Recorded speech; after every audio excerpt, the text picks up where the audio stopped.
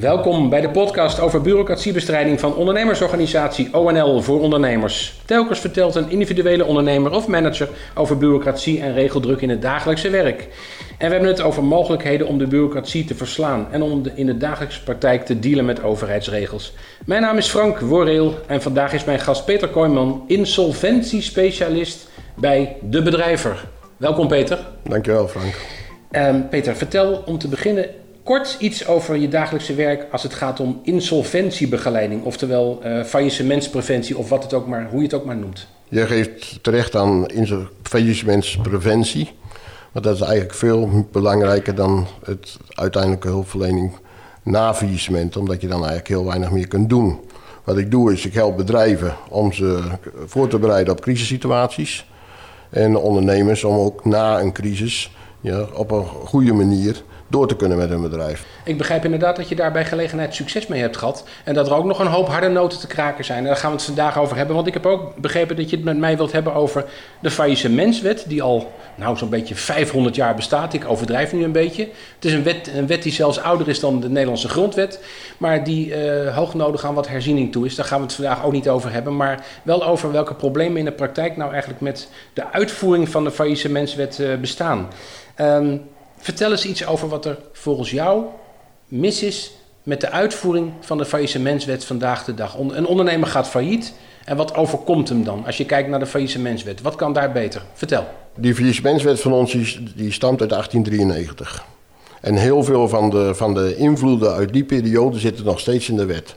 Dat betekent dat wij in Nederland, ik denk wel, de meest rigide faillissementswetgeving hebben van heel Europa. Op het moment dat iemand failliet gaat in ons land, dan is dat een absoluut eindstation. Je krijgt te maken met een curator. En een curator is dan een advocaat die een cursus gevolgd heeft om curator te kunnen worden. Die moet vervolgens een beoordeling maken van de situatie van het faillissement. Van is er nog een mogelijkheid om door te kunnen starten? Of is die er niet? Nou, begint het eigenlijk daar al verkeerd te gaan. Ja, want hoe kun je met alle respect als advocaat een beoordeling maken of dat een onderneming wel of niet kans heeft in de markt, met de producten die die voert, om te overleven. Ja. Zullen advocaten niet bij gelegenheid gebruik maken van bedrijvenadviseurs? Veel te weinig. Veel te weinig naar jouw mening? Veel te weinig en die tijd is er vaak ook niet. Na een faillissement komt de curator in het bedrijf en begint direct met het liquideren van de boedel. Dus alles te gelden maken. Met als doelmerk om die opbrengsten daarvan te verdelen onder de schuldeisers. Er is dan helemaal geen tijd meer om überhaupt na te denken over een doorstart van zo'n bedrijf. Personeel wordt ontslagen, machines worden verkocht, voorraden worden geliquideerd, enzovoort, enzovoort. Er blijft gewoon simpelweg niks over om mee door te kunnen gaan. Ja, dus eigenlijk is de advocaat wel bekwaam, maar is niet altijd bereid, heeft er niet altijd de tijd en het geld voor. Het moet snel af, heeft andere belangen. Wat zijn nog meer dingen die je wil noemen? Je hebt het over de WHOA en dat eigenlijk standaard moet zijn. Leg eens uit. Er zijn een heleboel dingen in de faillissementswet die in principe best op een goede manier bedoeld zijn. We hebben sinds 2021 de wet homologatie onderhands akkoord.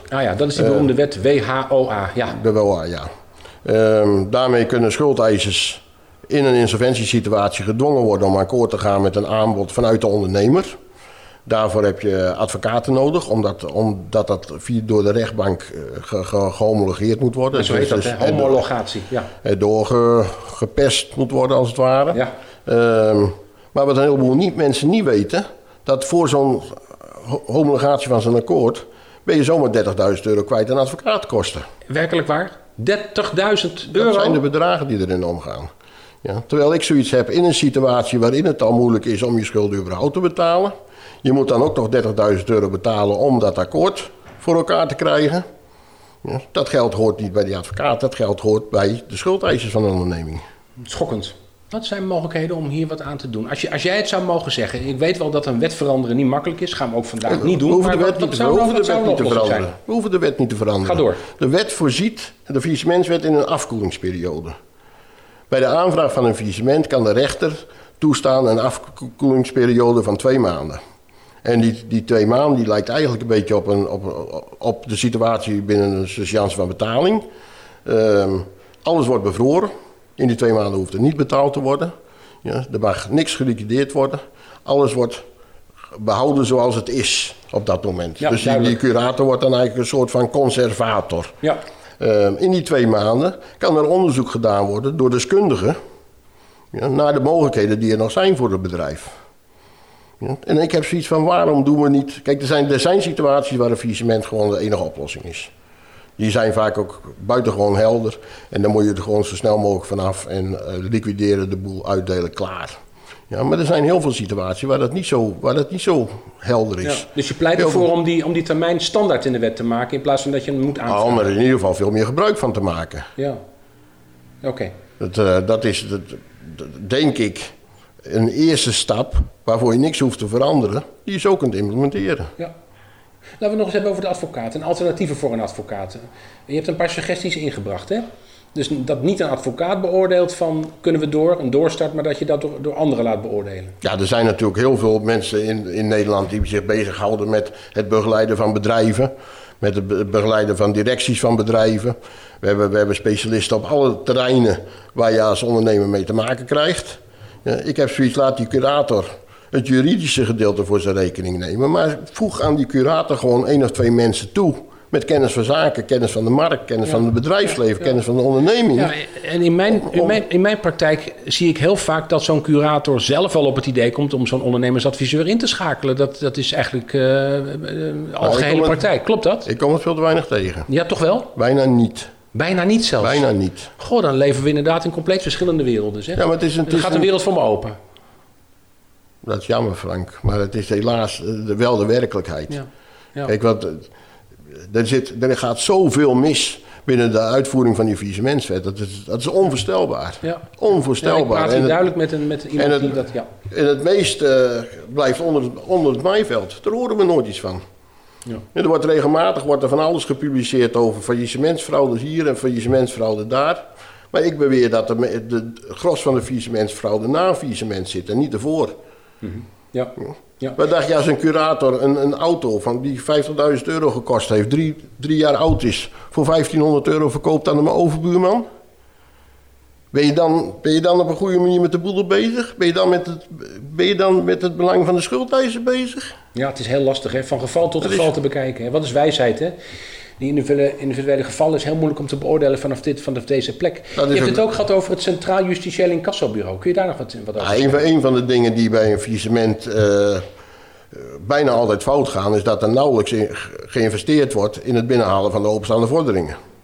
Heel veel bedrijven weten, als ze een brief krijgen van een curator van wil je alsjeblieft de openstaande factuur betalen, want het bedrijf is failliet. Dan zeggen van nou, gooi die factuur maar in de la.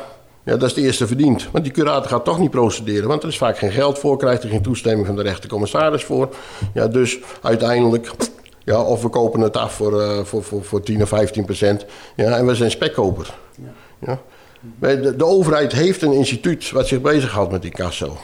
Ja, die zich niet het bos in laat sturen. Ja. Dat is het CIEB. Ja, maar die doen vooral overheidsvorderingen. Hè? Die overheidsvorderingen. Precies. En dit zijn al particuliere vorderingen natuurlijk. Maar dat geeft toch niet? Dit zijn geen particuliere vorderingen. Dit zijn vorderingen van, ja, in de overheidszin is het particulier, maar van bedrijven aan bedrijven. Ja. Maar er zitten ook particulieren tussen. Ja. Zet dat apparaat wat bestaat gewoon in om die vorderingen binnen te halen. Ja. Zodat die boedelopbrengst omhoog gaat. Ja. Zodat die schuldeisers het geld krijgen, of in ieder geval een groot deel krijgen van het geld waar ze gewoon recht op hebben. Ja, nou ik begrijp je Peter, er is nog veel te doen als het gaat om de modernisering van de uitvoering van de faillissementswet en alles wat erbij komt kijken. Het zijn nogal waardevolle inzichten die je hier met ons deelt. Ja, we hebben te maken met veel te veel willekeur. Een curator heeft een ongebreidelde positie. Ondernemers hebben veel te weinig kennis om te weten wat een curator überhaupt mag en kan doen. Ja, de wet voorziet in mogelijkheden om een curator te laten horen door de rechtercommissaris. Dat is artikel 70 en 73 van de faillissementswet.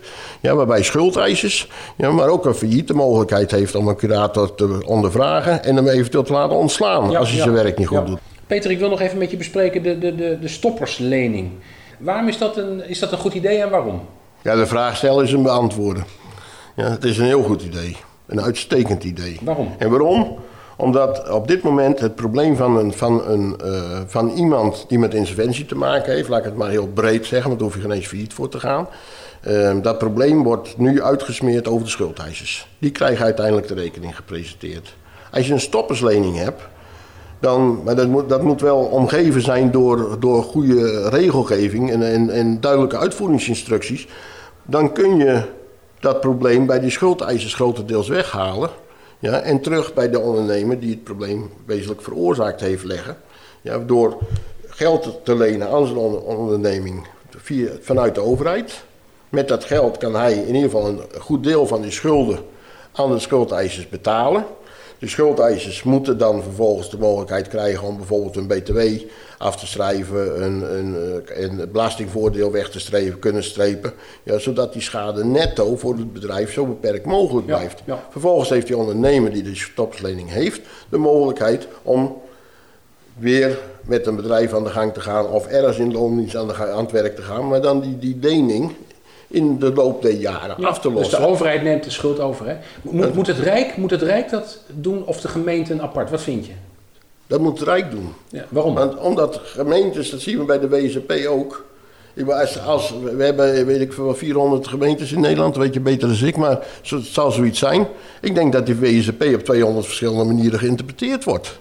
En het moet niet de situatie zijn dat mensen straks voordat ze in de narigheid komen denken van joh, ik kan beter eerst verhuizen naar die andere gemeente, want dan krijg ik dingen wel voor elkaar die ik bij deze gemeente niet voor elkaar krijg. Ja. Dus er moet een eenduidige uitvoering zijn. Ik denk dat het dan rijksregelgeving wordt wat dan via de medebewindconstructie door gemeenten wordt uitgevoerd volgens één bepaalde lijn. Peter, ik wil het daarmee gaan afronden, want er is zo ontzettend veel te halen en te winnen dat ik denk dat we daar nog maar eens een extra podcast aan moeten wijden. Ik wil je voor dit moment hartelijk danken voor je inzichten. Dank je wel. Graag gedaan.